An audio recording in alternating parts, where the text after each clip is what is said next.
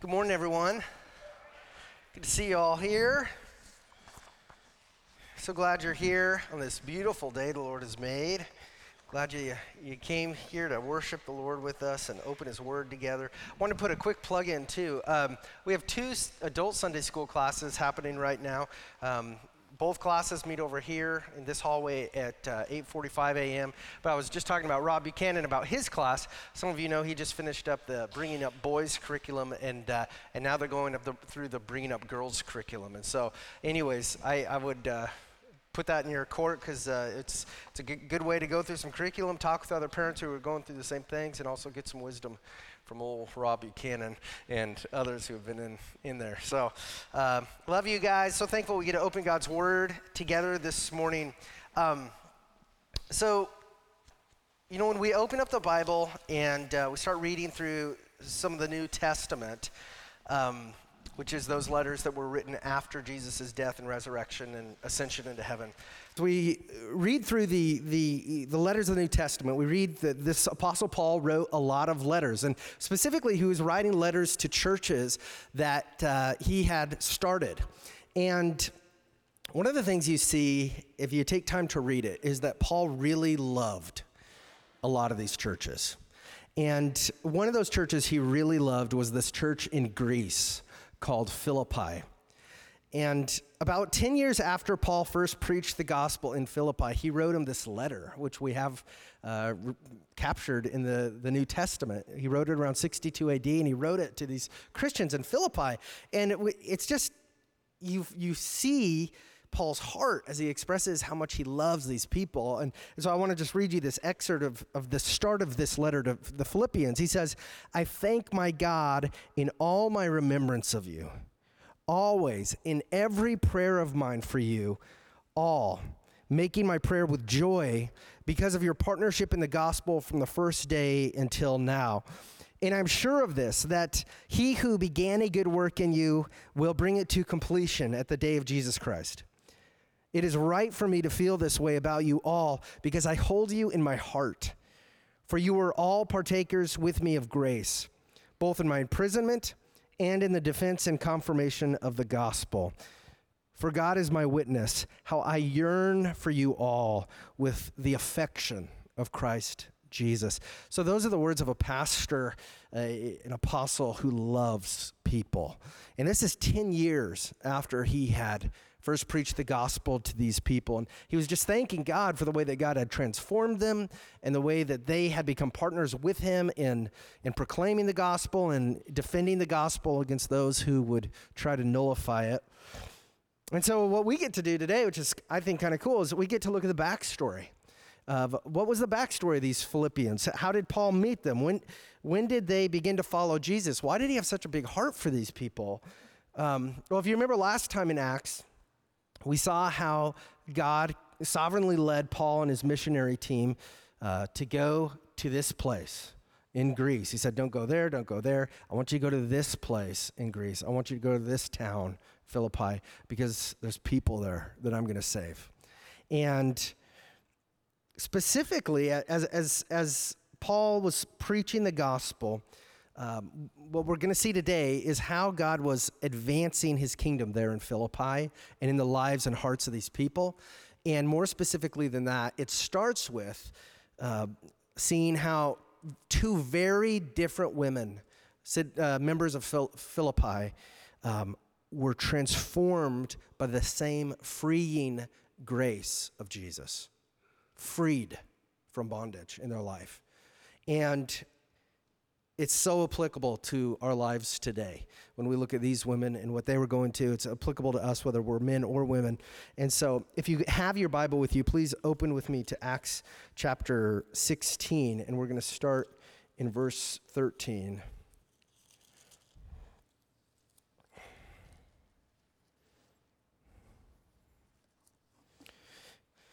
Before we do that, let's just ask the Holy Spirit to continue to help us. Lord, we thank you. Thank you for your love. We believe that you are the one holy God of the universe, that you are greatly to be praised, greatly to be feared and worshiped. And we just thank you for revealing yourself to us, for showing yourself to us in many ways, and especially here in your scripture. And as we open this word, we just ask that you would encourage our hearts, that you would feed our souls today with the good news of your life, death, and resurrection, and all that that means for us. And we ask that you would use today's passage to show us your glory, to show us how awesome you are, to turn our eyes to you, to see how gracious and merciful and compassionate you are to us. We thank you that you are a God who frees, and we ask, God, that you would give us more freedom today in our lives. You tell us that in your word that it is for freedom that Christ set us free. And so for those here, God, who do not have eternal freedom yet, we just ask, Holy Spirit, that you would open their hearts to the gospel, that they would be saved. And God, that for those of us who have trusted in you, that you would give us new experiences of your power and of your freedom in our lives, freedom from fear, freedom from addictions, freedom from the lies that we tell ourselves or that we believe. We need more of your power to free us in our lives. And so we just thank you for being so gracious to us, and we look forward to reading your word now. We ask for your help in Jesus' name. Amen. All right, so we're going to focus on Acts 16, verses 13 to 18, and we're going to, I think, take it a few verses at a time here. Surprise, surprise. But basically, Paul's in Philippi now, and he's got a ministry team, a missionary team with Silas, Timothy, and now Luke, who's writing all this down. And let's read Acts 16:13. And on the Sabbath day, we went outside the gate to the riverside, where we supposed there was a place of prayer. And we sat down and spoke to the women who had come together. Okay. Stop there. Now, normally when Paul and his mission team entered a town, what would they do? They'd go to the first synagogue they found, right? Because they really believed, and it's true, that the gospel was first for the Jews and then for the Gentiles. And so normally Paul would find the Jewish synagogue in the town, and they'd go there on the Sabbath day, and they would tell people about Jesus. Well, in Philippi, it appears there wasn't a synagogue to go to. And in order for, I read that, I don't know this stuff, I read it, but that in order for there to be a synagogue in an ancient town, there had to be 10 Jewish men in that town. And so if there were 9 Jewish men, they didn't build a synagogue. If there were 10, they built a synagogue. And it appears that there were not even 10 Jewish men here in Philippi, in this part of Greece. And Philippi was a town of probably 10 to 15,000 people. And so what that means, it was what would have been considered a very pagan Greek city. So what did they do? Well, when the Sabbath came, Paul and his team traveled outside of Philippi. They looked for a place where they could pray and worship the Lord outside of the city. And about a mile outside of town, there is a pretty little river that's still there today. I haven't been there, but I read about it. It's called the Gangites River, and that's probably where they went. And it kind of looked like this river. I was looking at pictures. It looks like Pilchuck Creek, if you guys have ever seen that. It's not a huge river. It's just a nice little river. And when Paul's team arrived at the riverside, it says there was a group of women there who had also come together to worship God. And so that means these women were either Jewish women or they were God-fearers. It means they worshiped the God of the Jews, but they hadn't converted to Judaism for whatever reason. And so Paul and his team, they sat down next to these women, and it says they spoke to them. They began telling them the good news of Jesus. And the first sentence of the next verse, verse 14, says, and it says, one who heard us was a woman named Lydia from the city of Thyatira, a seller of purple goods, who was a worshiper of God. So in this one verse, the author Luke shares 4 things with us about one of these women whose name was Lydia, okay? And real quick, these 4 things which are significant to Luke and that God wants us to know is this. First, Lydia was a woman, not a man. Why is that significant? Well, if you remember, Paul and his team traveled to Greece because Paul had received a vision of a man calling them over because they needed help. And so, Paul and his team might have been looking for a man, right, to help or to speak the gospel to. But God's plan was for Paul and his team to first proclaim the gospel in Philippi, in Greece, in Europe for the first time to a group of women by a quiet riverside. This is what Jesus did too. It was really often he would speak in private to a woman or to the least of these in society. In ancient times, if you were going to try to proclaim, something big, the worldly way would be, I'm coming in as a powerful king. I'm going to tell all of you how it is. Well, Jesus spoke to outcasts of society, like the woman at the well, or in private, he would reveal things to people, and then he would say, don't go tell everybody this yet, because it's not my time to go to the cross. Well, with that same gospel, God uses the foolish things of the world to proclaim the strength and wisdom of God. And he does this in a peaceful way with these women just gathered next to this river. And think about this. This conversation is going to take over Europe. Okay? And it starts here. Second, Lydia was from the city of Thyatira. Why that's interesting is because she had a house in Philippi here in Greece, but Thyatira was over in Asia Minor. And remember, just a few days earlier, God had forbade Paul from going to Asia Minor, right? He said, don't go to Asia Minor yet. That's what the Holy Spirit told him. And now Paul is at a river in Philippi, and God's brought him a woman from Asia Minor. And so again, what we see is God he's in control. He's got a plan. He's working out his plan. We don't always understand it, but he is spreading the gospel to certain people in certain times, certain places, according to his wisdom. And then third, Lydia was a seller of purple goods. And so Lydia was a businesswoman. She sold purple goods, which would have been greatly treasured in the ancient world. Purple goods were very difficult to make. They were very expensive to make. They were very time-consuming to make. And because it was expensive, purple was used, it was rare, it was used as the color of royalty in the ancient world. And so if you were a king, you wore the color purple. And that's why before Jesus was crucified, the Roman soldiers put a crown of thorns on his head, and then they put a purple robe on his back to mock him for being the king of the Jews. And so as a dealer in purple goods, Lydia, she probably had a lot of money.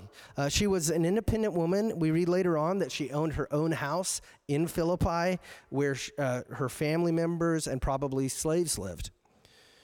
And then fourth, Lydia was a worshiper of God. So she wasn't Jewish, but she was a Gentile who worshiped the God of the Jews. And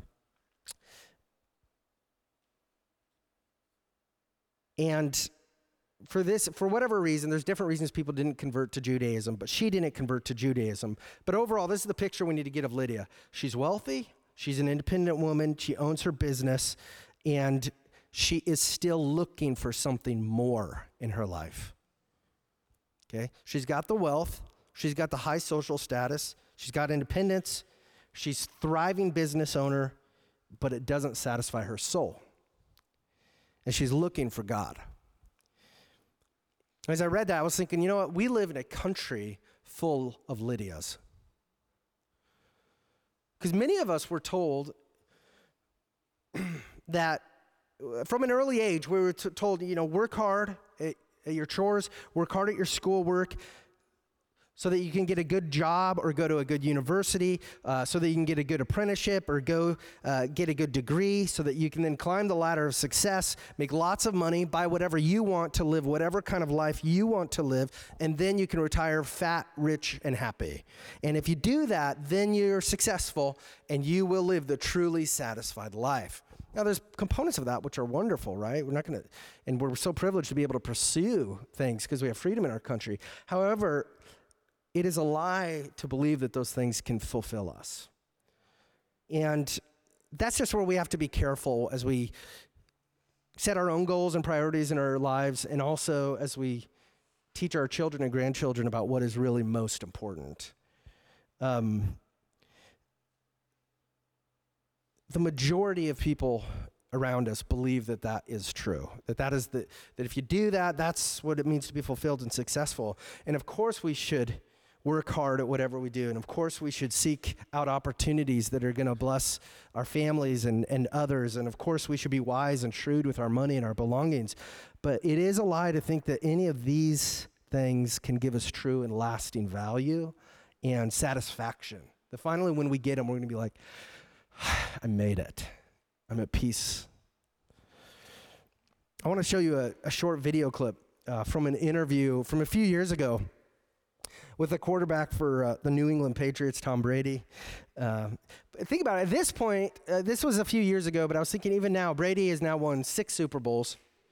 He's received the most Super Bowl MVP awards ever. He's gone to the Pro Bowl 14 times.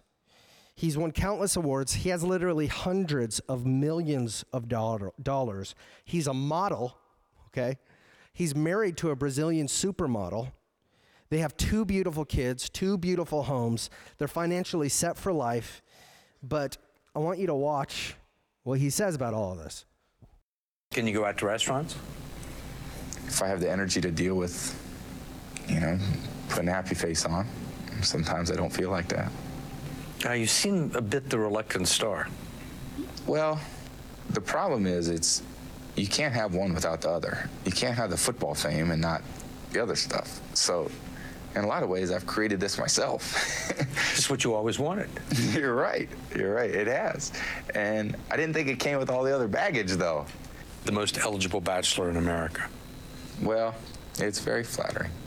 But at the same time, I don't think I sleep any better at night. But with all that money, fame, and career accomplishments, we were surprised to hear this from him. Why do I have 3 Super Bowl rings and still think there's something greater out there for me? I mean, maybe a lot of people would say, hey, man, this is what it is. I reached my goal, my dream, my life is... Me, I thank God. It's got to be more than this. What's the answer? I wish I knew. What we see in our society is in world is that the more accomplishments we have, the more possessions we have, the more that we heap up for themselves, often the more unhappy we become and the more empty we feel because we realize those things we thought were going to fill us didn't fill us. And the reason for this that Scripture gives us is because we have a God. We have a Creator. That our Creator God designed us a certain way, and He did not design us in a way that we will be most fulfilled by the other things He's created. By all the stuff of this world, by everything you could ever find in the universe. God, rather, designed us to be eternally satisfied only in Him. By knowing Him personally, that is eternal life, Jesus says in John 17. By seeing Him in His glory, that is what Jesus prays for us in John 17. By resting peacefully in His presence for eternity. By worshiping Him in His awesomeness forever.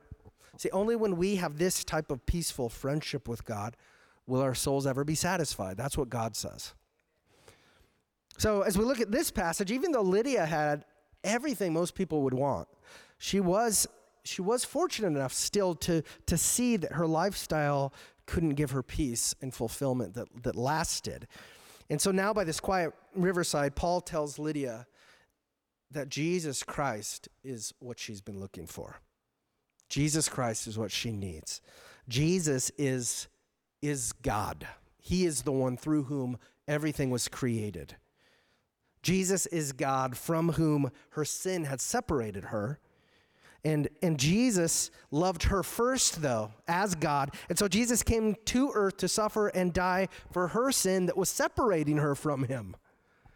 And by doing that for her, Jesus carried out God's justice toward her sin so that she wouldn't have to be eternally punished. And at the same time, Jesus made it possible for her to be in a peaceful friendship with God forever.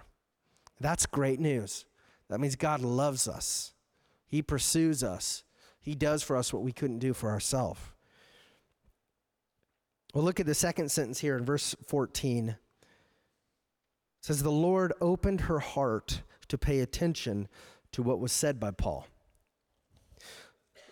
Luke tells us two things here about how Lydia came to saving faith in Jesus. First, notice the subject of the sentence here.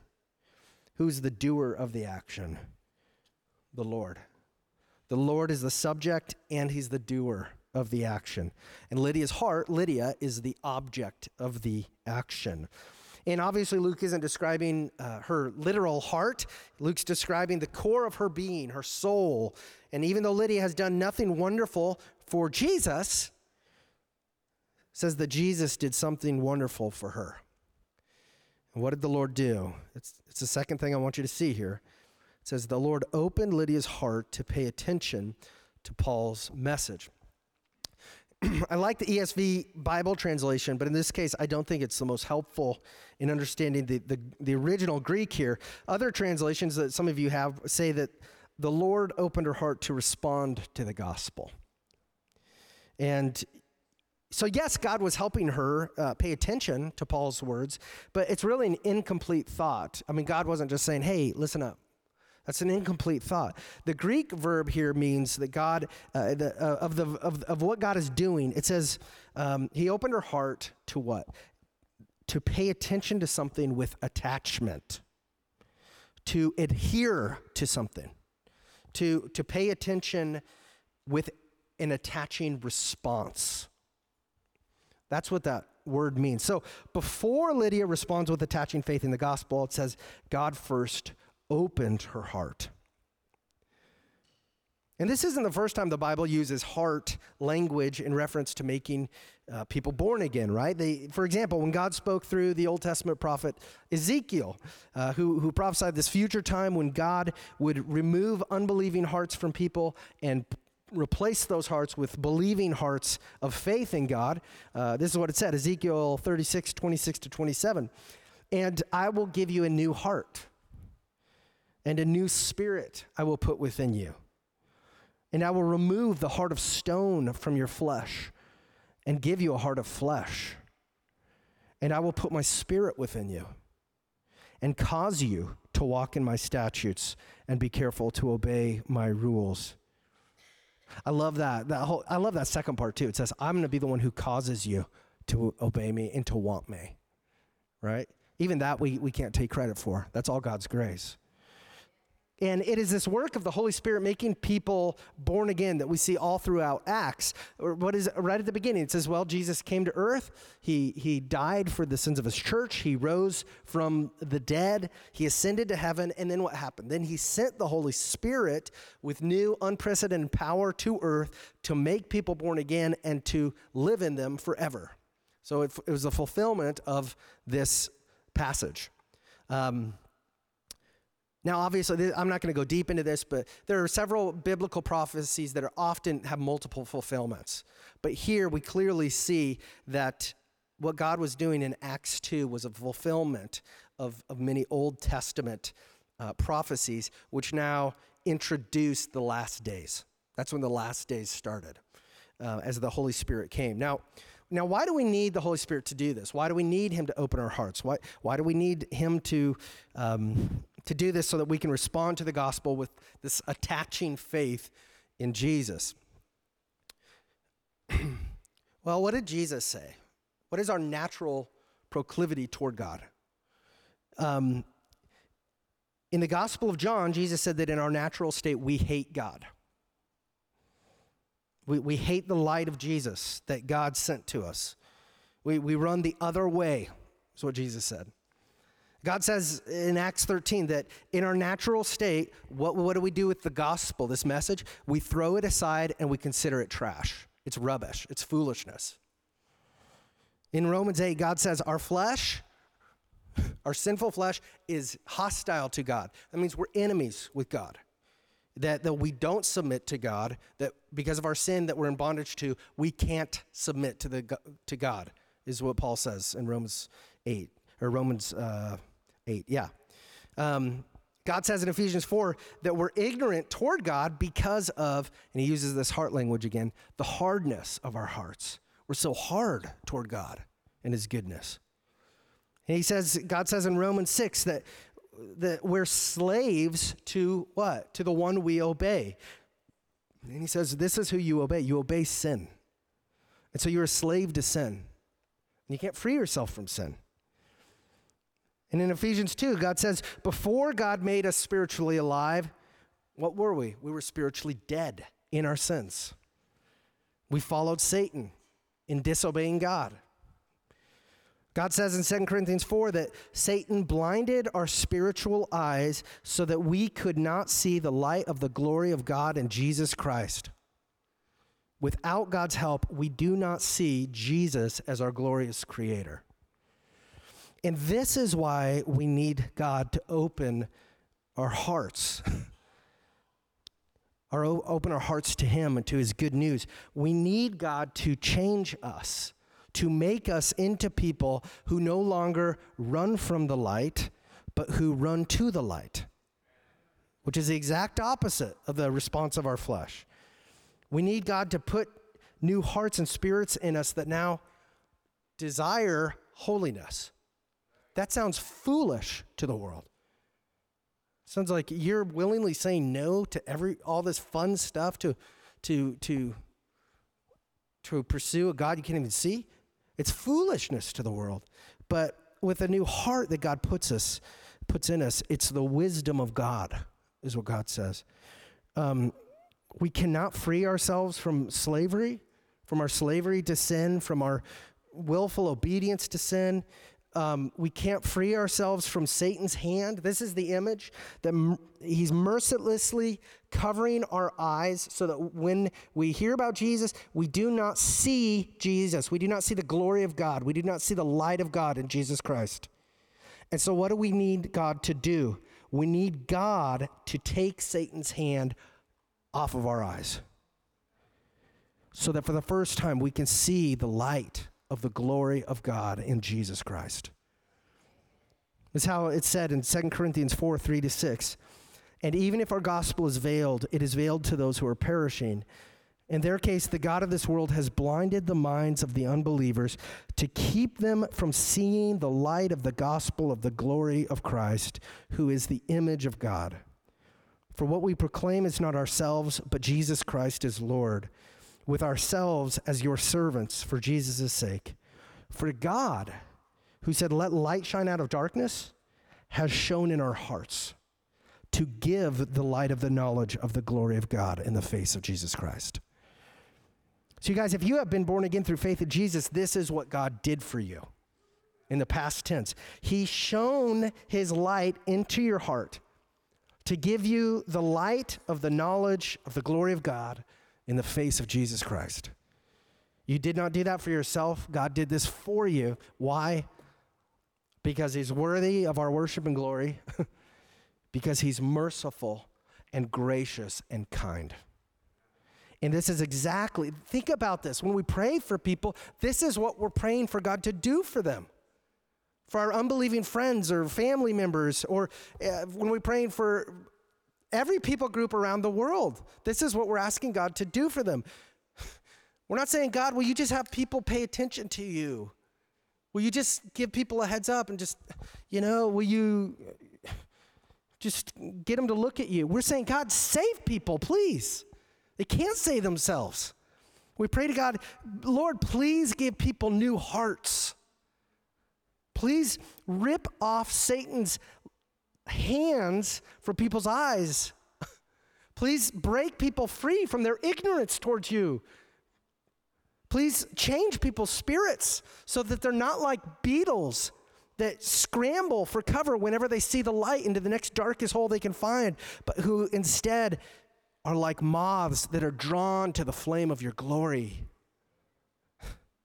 Save them, God. Use your gospel message to save your people. Please open people's hearts. Make them born again, Lord. Have mercy, please. The Lord did not merely open Lydia's heart to pay attention to Paul. The Lord replaced Lydia's old heart with a new heart of faith in the gospel that Paul was preaching. How do we know that's what he did? Well, look at the next verse.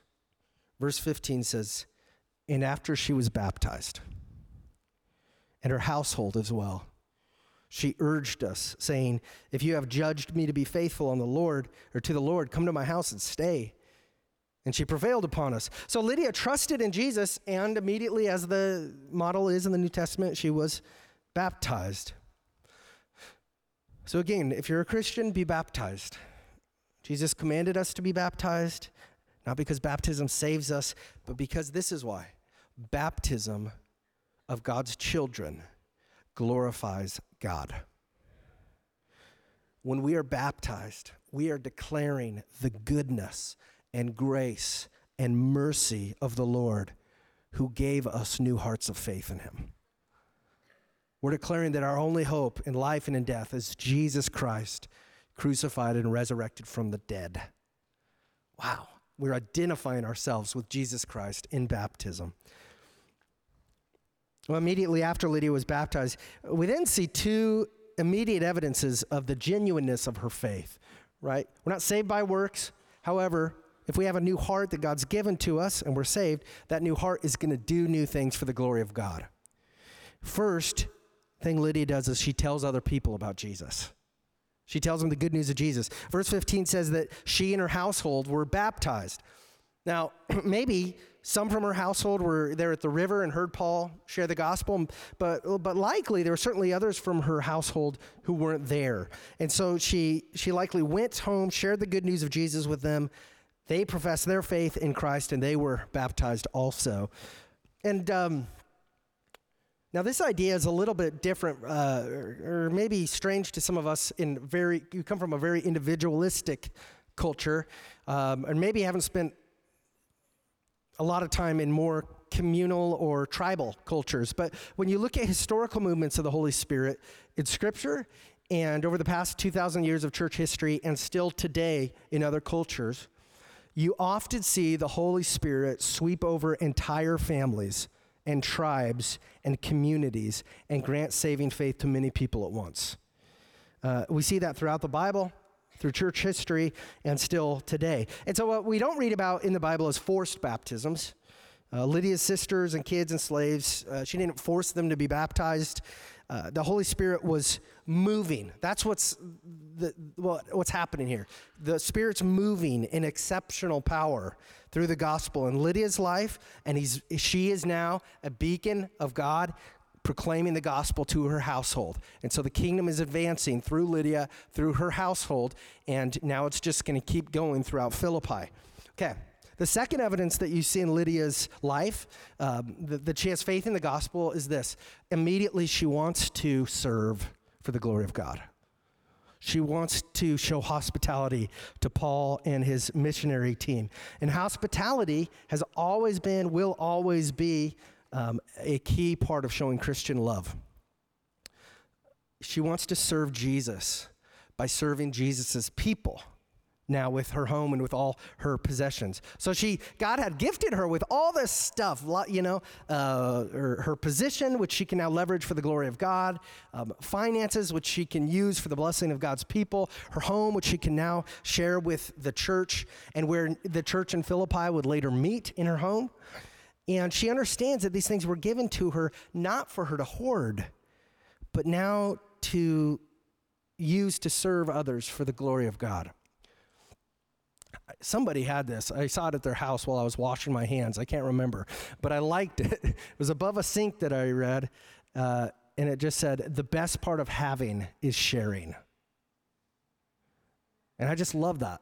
That really is a great motto for Christians as far as being stewards of things. The best part of having is sharing with those, obviously with the family of God, but with those who aren't part of the family of God too. But Paul and his team, they took up Lydia on her offer, and they stayed at her house with her family. And Lydia was a changed woman. Jesus had freed her.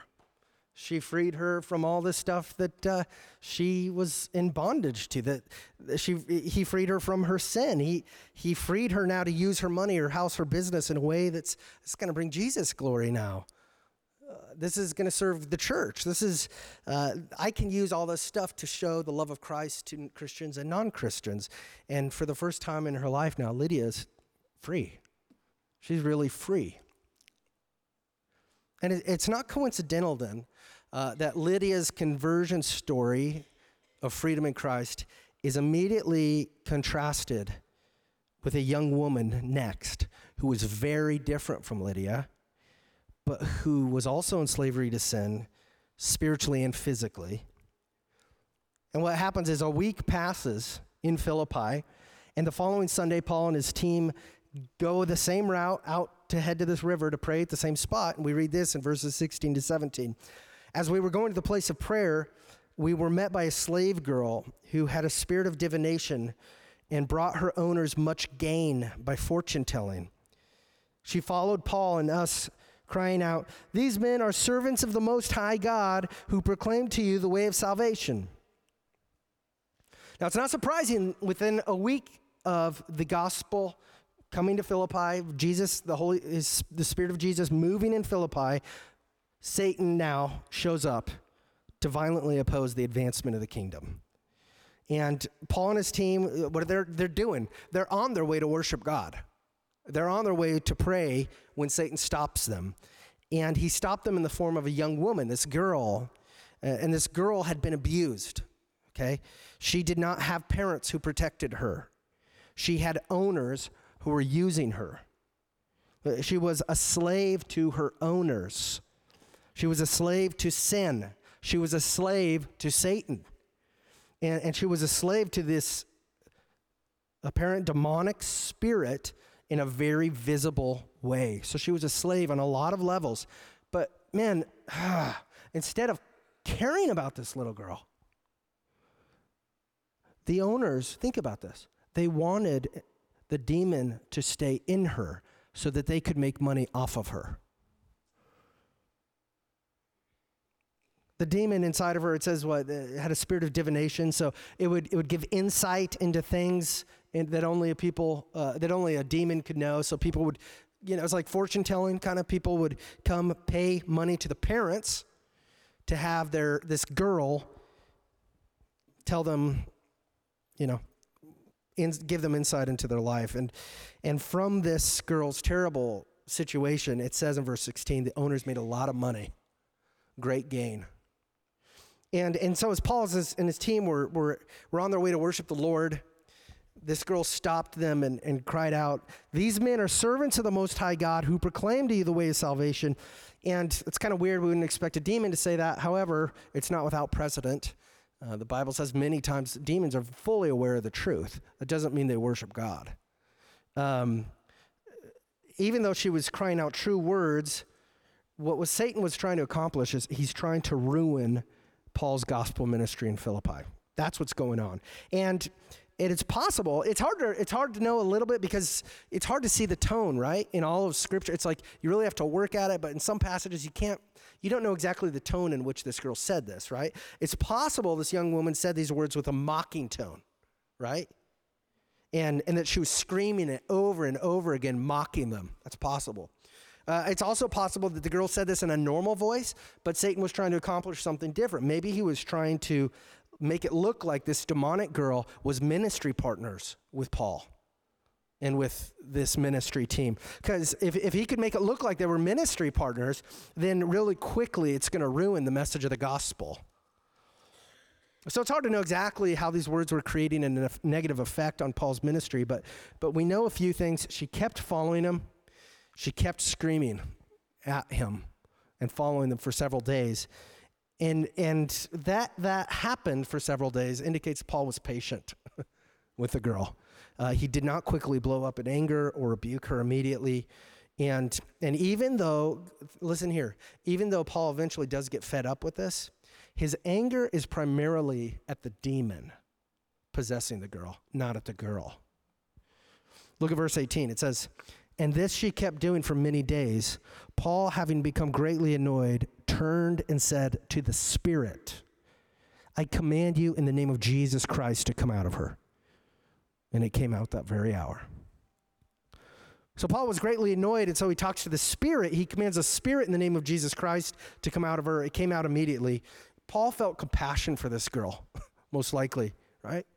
Think about it. Her parents weren't around. She's a slave. Her owners are scumbags making money off of her demon possession, and this girl's in terrible spiritual bondage. And we're going to look at the rest of this girl's story next week, God willing. But the main thing to see here is that we have another story of a different person, a different young woman here, whose story was very different than Lydia's, whose life was very different than Lydia's, but they're living in the same town.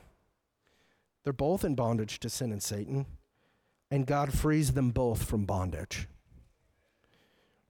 And notice, this is what I love, when you look closely, notice where the power of liberation is found in both Lydia's life and in the slave girl's life. It's in the name of Jesus. God frees Lydia as she hears about the gospel of Jesus. And God frees this slave girl as the demon is cast out of her in the name of Jesus. And while the text doesn't say this explicitly, most of the commentators I read think that God not only healed this girl from demon possession, but that he also saved her. True liberation in our lives is only found in the name of Jesus. It's only found in the person of Jesus Christ. Nothing and nobody else can rescue us from the realities of this world, from the lies that we are told and that we believe, from Satan, from hell, from our death. We might be biologically alive, but apart from Jesus, we're spiritually dead. And so as we look at this passage, I want us to do some self-reflection here. As you look at the lives of these two very different women, in what ways do you see yourself? Are you a little like Lydia? Are you trying, if you think about it, are you trying to find ultimate satisfaction in your wealth? Like that's what gives you peace. If I could just get more money. Is the core of your identity tied up with what you do for a living? With your job or a business that you own? Is that what makes you important and gives you value? Or are you content with being a moral person, like Lydia, when she was a good person? Are you content with that? But maybe you're somebody who's fine with not knowing the Lord and bringing him glory. You don't see the significance of that. When you look at Jesus, when you hear about Jesus in the gospel, do you see the glory of God in Jesus Christ? When you hear the gospel, this good news of Jesus, does it make you cringe? Or does it give you hope? Those are two very different but expected responses to the gospel, Jesus says. And then we look at the slave girl, like the slave girl. Oh boy, as we look at this, some of you, were you abandoned by your parents? Some of you were. Were you abused by people who should have been protecting you? Some of you were. And as far as your willingness, have you allowed Satan to rule your thoughts? And has he taken control of the lies that you believe about yourself and about your past? Do you struggle with feelings of self-condemnation and endless guilt and endless shame and hopelessness? Do you feel like you are essentially possessed by demonic thoughts or by any different number of addictions? Like you don't own your addiction owns you. And that's how you feel, and that's how you live. Maybe things that you once thought you had control over, they're now controlling you. And maybe the people closest to you know that's reality, and maybe the rest of people can't tell or don't ever know, but that you know, and God knows that's true. The question is, do you want to be free? Do you want to be free from all that junk? Satan does not want you to be free. He wants to keep you in slavery. But the good news of the gospel is that God wants freedom for you. Total freedom. Total forgiveness. Total restoration. Total wiping away of shame and guilt. And the only person who can give that to you is God through Jesus Christ. It's it. That's the only way. It doesn't matter if your counselor gives it to you. Okay, maybe they can speak some truth to you. They can't give it to you. You're not going to meet your counselor when you die. You're going to meet God when you die. You need God to restore you. And I'm not ripping on counselors, okay? Counselors have a valuable place, okay? But I'm saying, more than people, we need God. God to tell us, you're forgiven. You need God to say, I died for it. You don't have to keep wrestling with it. It's gone. It's at the bottom of the ocean. That's amazing. That sounds too good to be true. But that's how awesome the gospel is, and that's how awesome God is. And so how do we get there? Well, one of the jobs of the Holy Spirit is to convict the world of sin. And I know I have had in my life the Spirit convict me of terrible things I've done. And there's a time where if you are saved, God's not going to let you enjoy your sin or stay there. And he doesn't want it for you because you keep putting more chains on yourself. But Jesus died to give you freedom so that you would stay free. So he freed us eternally. And now the question is, how do we lean into that grace and freedom every day?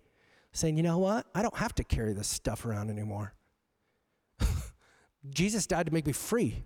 And I have freedom in Christ. And I have the right to freedom in Christ because I'm united to Christ. Not because of me, not because I'm a wonderful people, not because God died for me, because he thinks I'm so amazing. It's because God is awesome, he loves me, and he has united me to him in his righteousness. And so I don't have to believe the lies of Satan. I don't have to obsess over things. It's okay if stuff comes to the light. There's no shame or guilt in Jesus Christ. There's no condemnation for those who are in Jesus Christ. And so for you, thinking through first steps, I'm not a trained counselor, but I don't think ultimately what we need is counselors or even other people. I think ultimately we need counselors and people to point us to Jesus. And what I would say is this, for many of you, the first step to freedom is going to have to be confessing it, acknowledging it, acknowledging that you're in bondage of some type, and acknowledging it to God and acknowledging it to another person. I don't see how you can have freedom apart from that. And so what I would say is God wants that for you. I want that for you. Our church wants that for you.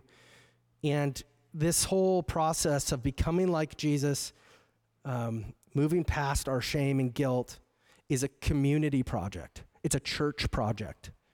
We have to be here for each other, to encourage each other about the truth and to point each other to Jesus. This is one of the reasons, this is something the church can do that only the church can do by the power of the Holy Spirit. Your non-believing friends, your school is not going to do this. They're not going to tell you, you know what you need to do? You need to trust in the love and grace of God in Jesus Christ. And so for some of you, I pray about, what sin do I need to confess and to whom? And what are those areas of my life where I just want freedom and I need freedom? And I want to live into the purity that Jesus bought me on the cross. It's scary to even think about doing that. It's very I don't know what the word is, but it's not what we are comfortable doing as a society, getting real. But I think getting real is what God wants for us. And he wants our hearts, and he just wants us to know that we're loved and that there is hope and restoration for you. And this is the cool thing. Think about this. Jesus didn't just die to save us from hell. Thank God he did. He saved to free us. Do you see that total freedom? See, you're going somewhere. You're here in space-time history right now in Stanwood, Washington. Some of you are saved. And God's taking you somewhere. And you're on this path, and it's called sanctification, which is being made more into the likeness of Christ. And someday when you meet him or when he comes back, he says he's going to glorify you, which means he's going to make you the perfect image bearer of God that he created you to be. And when you're that, this is what God promises and assures. You're going to be totally free. Not just eternally free. Thank God you have that now. But you will never wrestle with the baggage that you're wrestling with right now. And so right now, God is encouraging, take steps right now. You don't have to wait till this point. You have freedom in Christ right now. So claim that and live into that. And so I just pray that our church, the last thing I want to be is a people who show up and are fake with one another.